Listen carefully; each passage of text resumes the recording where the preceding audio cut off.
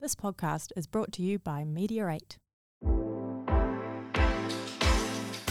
Welcome to the My Business Podcast, where we sit down with local businesses and we talk about who they are, where they come from, and what inspires them to be in business. Well, welcome back everyone to the My Business Podcast. Today I have the pleasure in introducing you to Joanne Brooks, who's an entrepreneur, a wife, a mother, and an authentic businesswoman. Joanne, this is the first of a three-part series, and welcome to the Podfire Studios. Oh, thank you. I'm excited. I love doing this type of interaction. It's lovely to actually sit without a screen between us, right? Isn't it crazy? How good is that? We got used to it, didn't we, over a period of time, and now a lot of people still want to go that way, but nothing like face-to-face. This is great. So today is the first part of a three-part series with you. Now, today is all about your story, how Joanne Brooks got to be where she is today. Sure. So let's go back to the start. How did it all start for Joanne?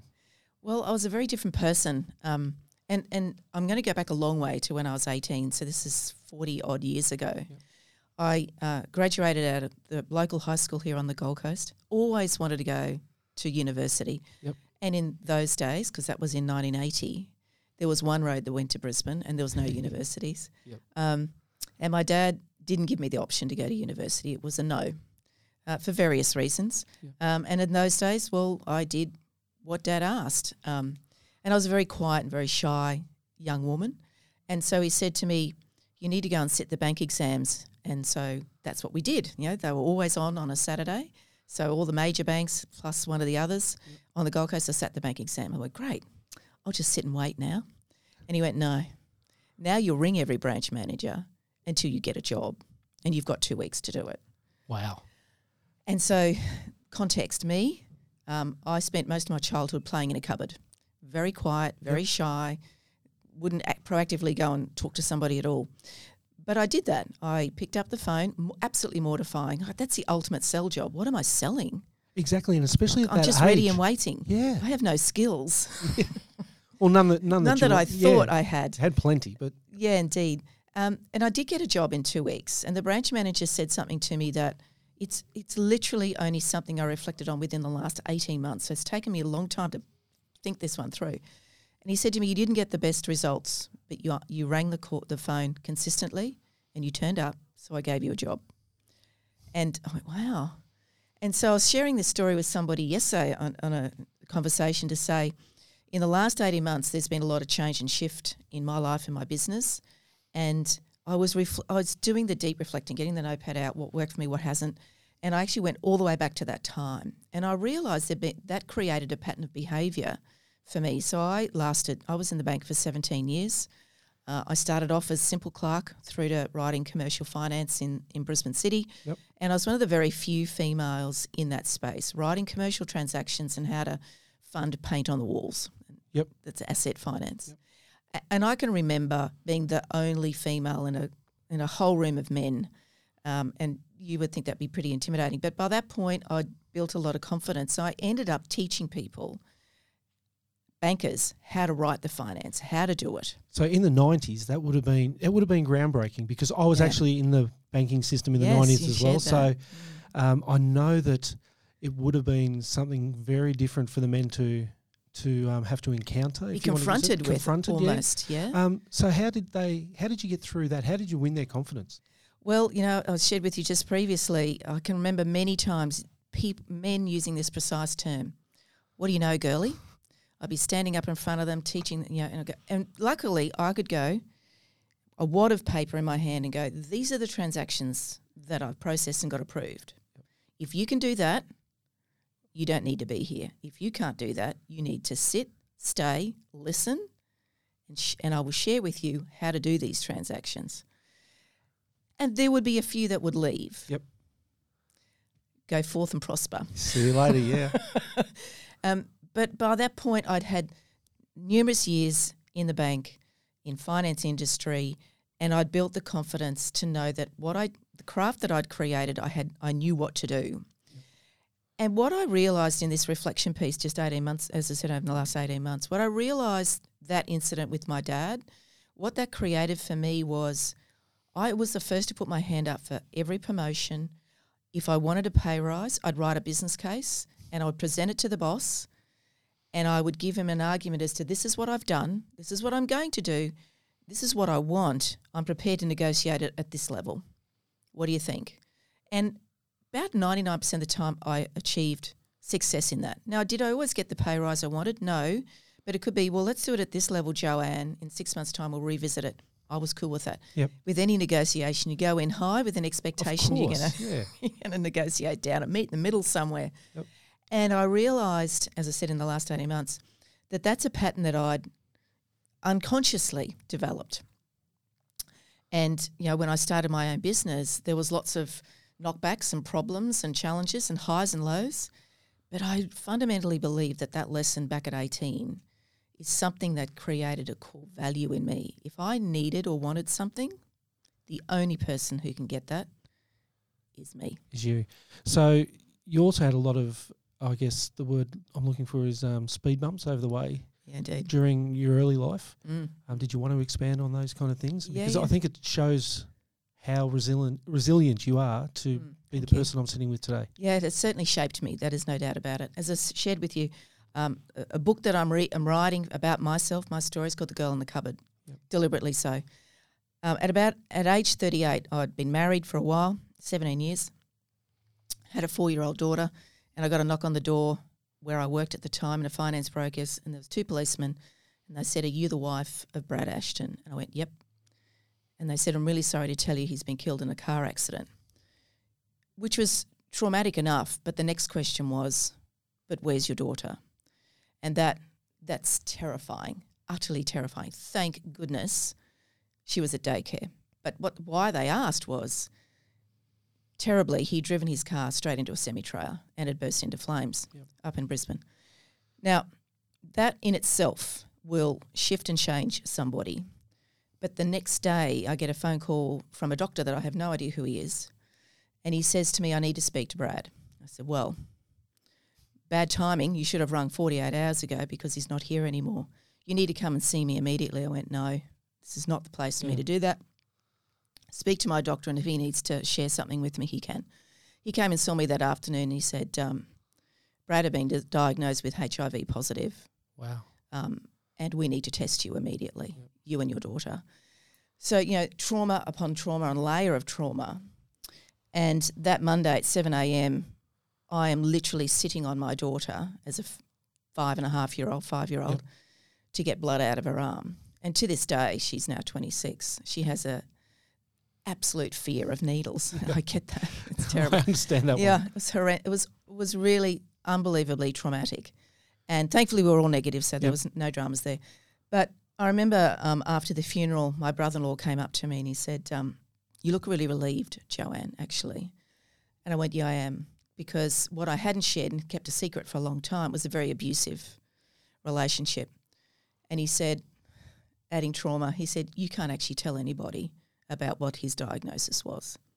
You cannot tell anybody ever." And the quiet Joanne that I was capitulated and said, "Yeah, okay." And so that's a regret of my forever now. My dad has now passed and he never knew this. My mum does now. And clearly I'm talking about it now. Yeah, of course. But it was to protect other family members, and it was actually to protect his business reputation. He felt in his mind it was going to cause a problem for him. But these things coming one after the other. Within a week. You know, within a week. That would make the most, you know, some of the strongest people wilt under that pressure. And here you are, a quiet girl in a cupboard.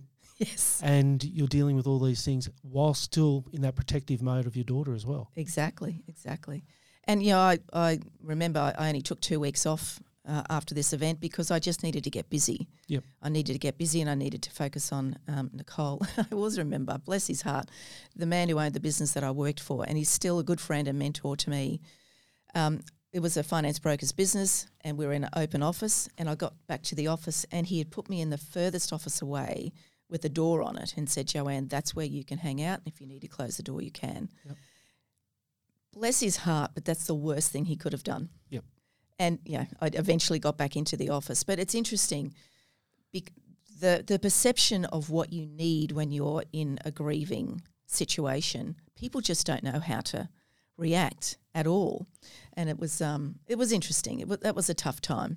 But a year later, I've moved house. I'm building a new home, determined not to come back to the Gold Coast, which is we are today, because all my family wanted me to move back, and I was living in Brisbane then, and I was renting a place, and my daughter was outside playing with the dog, and there's a fella next door building a trench. She's a landscaper, and she fell in it, and he picks her up and dusts her off. She's fine. She comes in. I said, so be careful. You don't know this man. She said, no, that's Paul. I have been married to him for 17 years. Oh, get out. You know. Well, I did not know that bit, so that's a surprise to me. So what a twist of fate, isn't it? I know. And I struggled with this such a quick, literally 12 months later, but he has been my absolute saviour, and he's been a wonderful dad to Nicole. So we are very happily married. Yep, and so it just shows that, I mean, you go through what you go through, and people say it all the time, you know, it happens for a reason. Oh, absolutely. I genuinely believe that. My husband was he was not a happy man. He was not emotionally stable. Yep. And I think this was, as horrendous as his end was, he's in a better place. I know that. Yep. And my husband and Paul and I have had a wonderful life together, and we've been through some challenges with businesses as well. Yep. And, you know, it took me probably about 12 to 18 months to counselling and helping and settling and getting married and buying new houses and all that stuff. And I decided, you know what, I'm going to start a business. Okay, so I love numbers. I was doing the math. So you're in your mid-30s. I am. You've finished a career in the bank. You've gone through some real personal trauma, not once, not twice, but 3 times in such a period of time.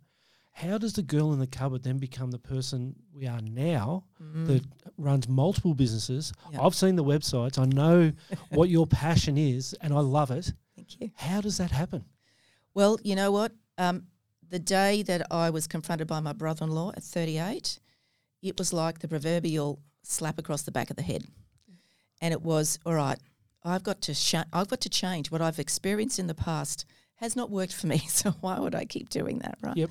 And the first action I took to stand my ground was to stay in Brisbane and not move to the Gold Coast, because Nicole was about to start school, all those sort of things. And I went, no, I'm going to build my own home how I want it, and I'm going to put her into school, and I'm not moving. Yep. And so it was literally this absolute jolt that said, you need to look after you. Hey, there's a lesson that I seem to remember, and look after Nicole. So when I decided to start my business, I often speak about this today, in that I genuinely believe I started my business for ultimately the wrong reason. It is a great reason to start a business for a better life for your family, for your children, etc. But the main reason I was spouting about was lots of time, lots of money, lots of flexibility. Yep. What a load of garbage that is. Didn't quite work that way. No, I became busier and busier. And I wanted to stop. I would drop her off at daycare at 6 a.m. from a very young age, from 12 months old, and I would not pick her up until 6. She had a longer business day than I did. Yep. And it's exhausting for a child, let alone then you've got to get them home, you've got to get them up early, all those things, right? So I thought, well, this will give her a better experience of life, and I'll be able to watch the things that she does, all those sort of things. And that did enable me to do that.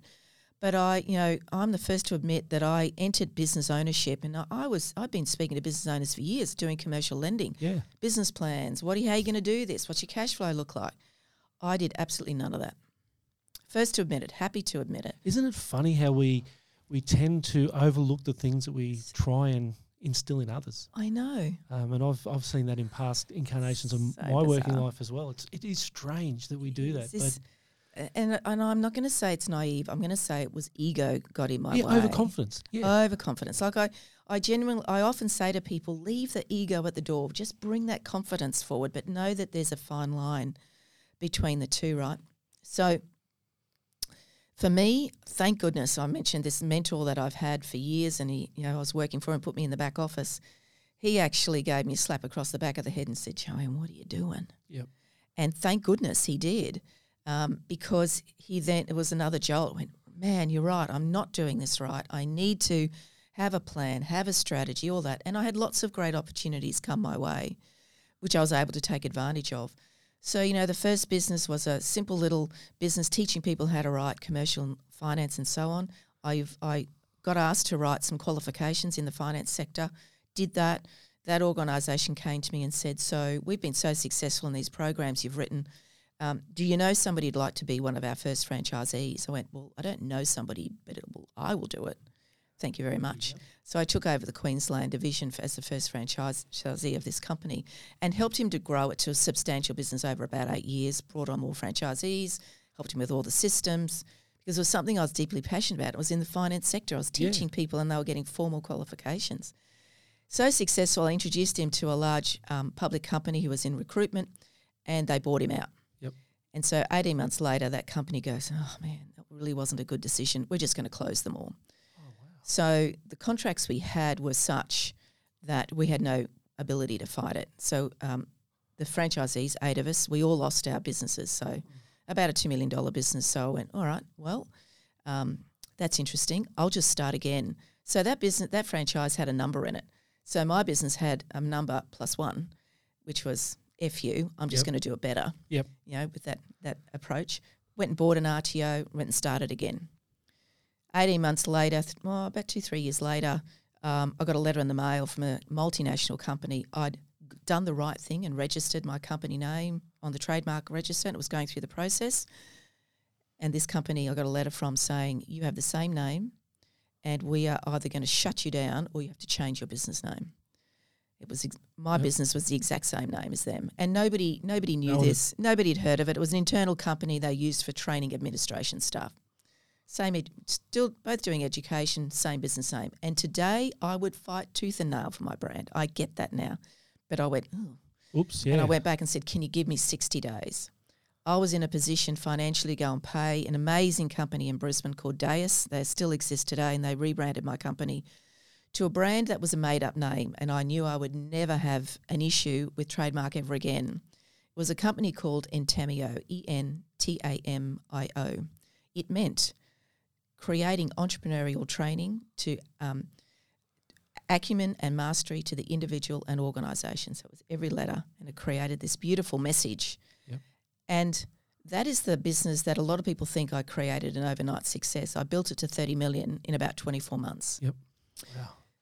But, overnight successes are a bit of BS in my mind, unless it's an absolute fluke. I'd had 25 years. I was going to say an overnight success that took 25 years. 25 years of challenges and, all these things, highs and lows, to get to this point. So it was an organisation that I partnered with some of my largest competitors in the country. We were all training organisations. I didn't have the funding, but I was able to. I was like the little orange speedboat, and they were a bit like the Queen Mary or something. They can do big things, but they can't stop and change and pivot easily. So I knocked on their door and built an amazing team from 6 to 110, from zero turnover to 30 million in 2 years, 4 offices. And we did it with as much automation as we possibly could, because I knew the only way to scale is to partner with people who have something that I can fill their gap. So I knocked on their door and said, I want your funding. This is what I'm going to do. This is how I'm going to do it. I have the same license as you, so I understand the rules and regulations of being an RTO. And they went, oh, wow, that's different. You're going to fill a gap that we don't have.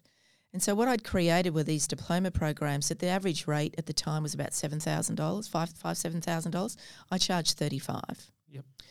But at the end of it, when they finished their course, they got their course, a website, financial advice, property advice, marketing plan, all these things, because I bought all these businesses to create a professional services department store. So that was a one-stop shop for a business and created it all. And that was amazing. We had some great wins, some great successes. We celebrated hugely. So for those people listening to this podcast that don't know what an RTO is, because I had to look it up when I read through you, but I know now. Sorry. So just explain that. Registered training organisation. It's an education company here in Australia, and it's if you think about what you do at school, you leave school, you can go to university, but this thing in the middle where you can do Cert 1, 2, 3, 4 to diplomas to advanced diplomas. That's the space we hung out in. To be authorised to deliver those courses, there's an enormous accreditation process and an overwhelming amount of compliance in running for good reason. For absolutely good reasons. And, people think of us as TAFE. Yep. So TAFE is the free government registered training organisation, but your traditional RTO, registered training organisation, is a privately owned business that is authorised to deliver various qualifications. And if I can back just one step as well, you Yeah. talked about your little business, Yeah. filling the gaps for the bigger business, and that was you again when you were 18, ringing the Yeah. branches, wasn't it? It was exactly the Exactly. same, you know. Exactly. And you said that was a lesson that you lived, that you learnt and followed through with. Exactly. And it's exactly where you are today again. Yeah. So that success was the foundation piece of that was understanding what you need to do when you partner with someone, and it's a really important business strategy. Why wouldn't you want to partner with your competitors or people who deliver something to your audience? And the things that I know is you got to make it easy. You got to be really clear with your communication. You need to give them access. You also may need to give them control to begin with, but when you give them access and confidence, that control, then you can go back to them and say, actually, I'm taking back that control now because I've demonstrated that what I said I was going to do, I did. So I had all those things ready, and I was one of the first RTOs to be fully automated. So we were paperless, completely paperless, and I had teams of people on calls, and it was an amazing experience. But in 2016, we ended up liquidating it, which was that was one of the hardest days in my business life ever. And that came about because of a number of perfect storm events. I had some staff committing fraud, redirecting invoices to their bank account. I had government legislation change in regards to the funding. I had a partner whose global owner got very nervous of what was going on in Australia in the vet sector, and he got instructed to turn off all partnerships. And that was the critical one. He gave me a week's notice that he would be no longer paying my invoices. Wow. And so called a board meeting, and this was early November 2016, and I said, we could muddle along, but I'm not confident that we can survive, and the last thing I want is getting close to Christmas and going, actually, we do have to close. That I can't do that to staff. Yep. So we decided early November 2016 that we would call a conference call. No Zooms, it was all on a phone. Yep. And I had 100 people on the phone, and that was a really hard conversation to say that as of today we are closing the doors. And by that point we were an unlisted public company here in Australia, which has enormous compliance, and it literally took 5-6 years to unwind that. It took a long, long time to do that. But there was a beautiful lesson on that day in that I said to them, I have 4 offices and I'd actually like to be able to sell the furniture before the liquidators come in. Yep. Who would be prepared to stay and move the furniture? 99% of them stayed on no pay. And that gives me goosebumps today. I know it's just because I'm feeling it too. And I went, oh my gosh, wow, I had no sense of the impact that you can have as a leader in a business. An enormous lesson for me. Like every morning I will walk through the office and say hello. It was just something that I did. And I didn't realise the impact that would have on my team. Like it chokes me up even today. It's beautiful. It's a special thing, isn't it? It is. And a bunch of them came up to me. I went up to my office and tears, all that sort of stuff. And this fellow handed me a card. And he said, we'd already bought this card yesterday, but because we knew you were going through some tough times, Joanne, we wanted to give you this card as a support to say we're here for you. We will do whatever we can. And they said, it's sort of mute now, but we want you to have it. And we're still here for you. And today, some of them are still good friends. It's an amazing story that I'm feeling the energy in the room from that story alone, because you built loyalty through these people and you didn't even know. I had no idea. And that's a testament to obviously that you were doing the right thing by the people, by your people, and your team. Yes. So fast forward, I guess 6 years from that day. Yeah. You're back in business again. You're doing something which is incredible. So was that just another incarnation of Joanne? It was indeed. Like I went and got a job. That was what I had to do. I was on a fetal position on the floor for about 10 minutes. Yep. By that point, my husband's retired, so Paul. So I needed to go and get a job. I went and did that. But a fellow that I'd known for a number of years while I was building my business, we'd been in a networking group together. A consummate business owner, Nick Barnstall, here on the Gold Coast, an amazing friend and business mentor. And he said to me, Joanne, I've got a desire to create a business where we help business owners not to become for failure in business. You know how to create programs. You know how to educate adults. You've learned a lot in business. So have I. He's been in business since 16. So how about we start a business, and we came up with Navig8 Biz, and we did that. And our remit, as I said, was to reduce the failure rate of business ownership, and really just to share our collective 50 years in business, 100 million turnover, 40 industries, 12 countries, and give them business without BS, and just share what we've learnt, because business ownership will always be hard. I will never say that I'm going to make it easy, but let's smooth out those big peaks and troughs to be less onerous, and learn from the lessons of what we've been through to make it smoother. So in a few weeks we're going to get together for episode 2 in this series, talk about and we'll talk about Navig8, because it is an amazing system, or not system, an amazing program that you've developed there, and people can go and look at the Navig8 website and see that for themselves. Look, can you believe we've gone from 20 plus minutes already? It goes so quickly. Thank you. I want to wrap this up. Yes. You talk about mentors. Mm-hmm. I don't know the answer to this, and I don't like asking questions, and I'm completely unaware of what's going to come next. But how many different mentors have you had, and how many do you have now? Look, I would say to you, over the years I've had at least half a dozen, at least. Mm-hmm. But think about mentors as people that you might listen to their podcasts, read their books. Physical people. The man who put me, Wayne, he's lovely, and he literally lives and works 10 minutes from my home even today.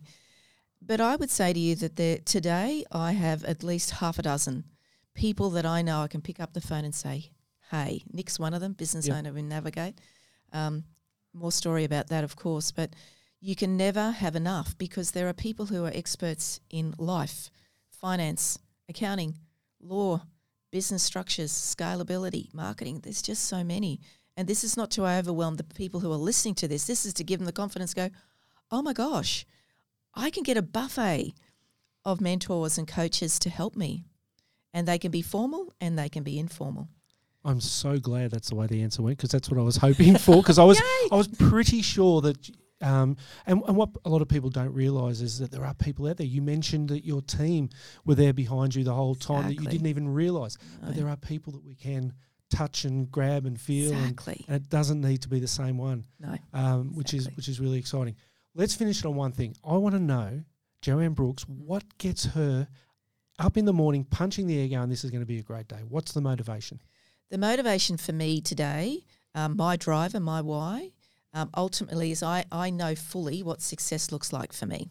Success for me looks like a new home for Paul and I, because we lost our home 6 years ago. It's having the confidence to know that I'm going to impact somebody today. I have these conversations literally daily, and it gives me, whilst some of those conversations are hard, as you heard some emotion earlier on, it keeps me connected and grounded. And I fundamentally know that what I have learnt over my years of being around on this earth, I have something to share, and my story is worth telling. I believe in that. And it's not an ego thing. It is something that I genuinely know. I get told constantly, the way you say it, Joanne, it's absorbable. We can take it on board. It's not scary. And I'm willing to share it. I know if I can serve others, what I'm searching for will come back to me in spades. It's a long way from the girl in the cupboard, isn't it? Indeed. So, look, Joanne, thank you very much. My pleasure. Entrepreneur, wife, mother, and authentic businesswoman. It has been an absolute pleasure for the last 25 minutes to have a chat to you. And I can't wait now for episode 2. So I'm we'll see excited. you soon. Thank you. Thanks, Joanne.